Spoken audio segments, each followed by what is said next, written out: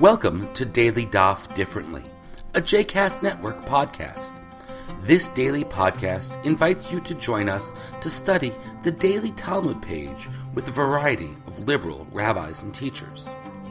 For more information about Daily Daf Differently, please visit jcastnetwork.org/DDD. For more information about the other JCast Network podcasts and blogs, please visit jcastnetwork.org. Welcome to the Daily Daf Differently. My name is David Hoffman. We are Masechet Shabbat, and today is Daf 77. The last few Mishnayot of the previous chapter describe the minimum amount of various foodstuff required in order to be considered liable for carrying out objects on Shabbat. These Mishnayot engage the question of how much of something and what type of food, stuff, must one carry from one domain to another to constitute, when done unintentionally, an infraction of the prohibition of hamotzi mireshut l'reshut, taking out or transferring something from one domain to another. Transferring an object from a private domain to a public domain, or the reverse, constitutes a violation of hamotzi mireshut l'reshut, and is the last prohibition on the list of the 39 prohibitions for Shabbat. The 8th chapter, our chapter, opens by delineating the minimum amount of various beverages and other liquids that need to be transferred to be liable, to make a person liable. Both the quality and the quantity of the liquids factor into the Gemara's thinking as it establishes a minimum quantity for these liquids. I would like to pause and dedicate our time today to exploring the unique character of this last category of the 39 melachot. If we go ahead and consider all of the other 38 categories of melacha that the Gemara in the last chapter delineated, carrying stands out. It's unique. Almost all of them are productive activities and fit nicely into our definition of melacha as an act of creative labor that demonstrates mastery over the world. But how does carrying fit into the list of 39 prohibitions? And I think there are real ramifications to the fact that it's not so easy to conceptualize the nature of the prohibition of carrying. I would venture to say that if there is one category of malacha that is taken leniently even by people who are committed to a traditional Shabbat observance, it is carrying. And from my anecdotal experience in living in different Jewish communities, this is certainly the category that is most often forgotten about in the liberal Jewish world.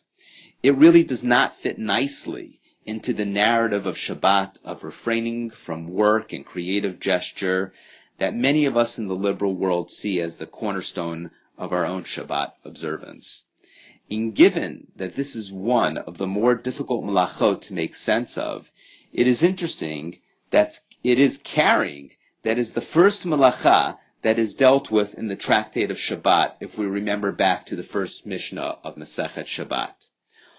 Often when discussing the nature of this isur, the isur of carrying, we reference a particular passage in Jeremiah.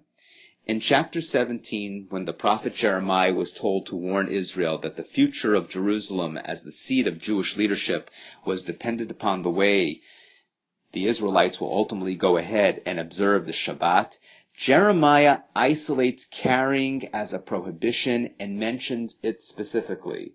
So in the book of Jeremiah, chapter 17, verse 21, God tells the Israelites, "Guard yourselves for your own sake against carrying on the Shabbat and bringing stuff through the gates of Jerusalem, nor shall you carry out burdens from your houses on the Shabbat day or do any other melacha, any other type of work, but you shall hallow the Sabbath day as I commanded your fathers. V'kidashtem et yom haShabbat ka'asher tziviti et avotechem."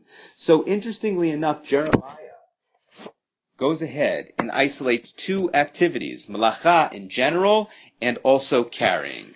So again, how does carrying fit into the list of the other 39 prohibitions? Well, what I would like to go ahead and propose is that if the other melachot are activities where a human being demonstrates creative mastery over the world, carrying constitutes a creative activity in the social realm.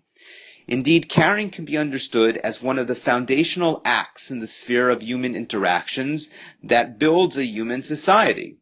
Carrying moves forth social relations into the community where goods and services are moved between homes and families, between people, through the streets and public places.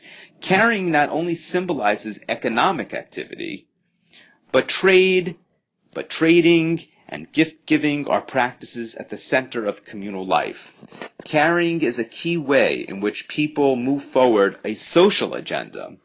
I suggest that just as refraining from other types of creative activity demonstrates that God is the ultimate creator in the world, so too our pulling back in the realm of society, in the social realm, helps us acknowledge that God's role in social intercourse. On Shabbat, we pull back from our social agenda. We pull back from trying to influence the various social spheres of our existence and acknowledge our limitations of power in this sphere of human activity.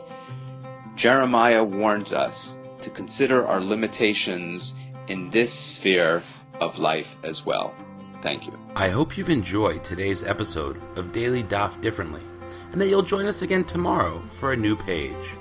The music at the open and close of this episode is Ufros from the Epichorus album One Bead, available on Bandcamp, iTunes, and Spotify.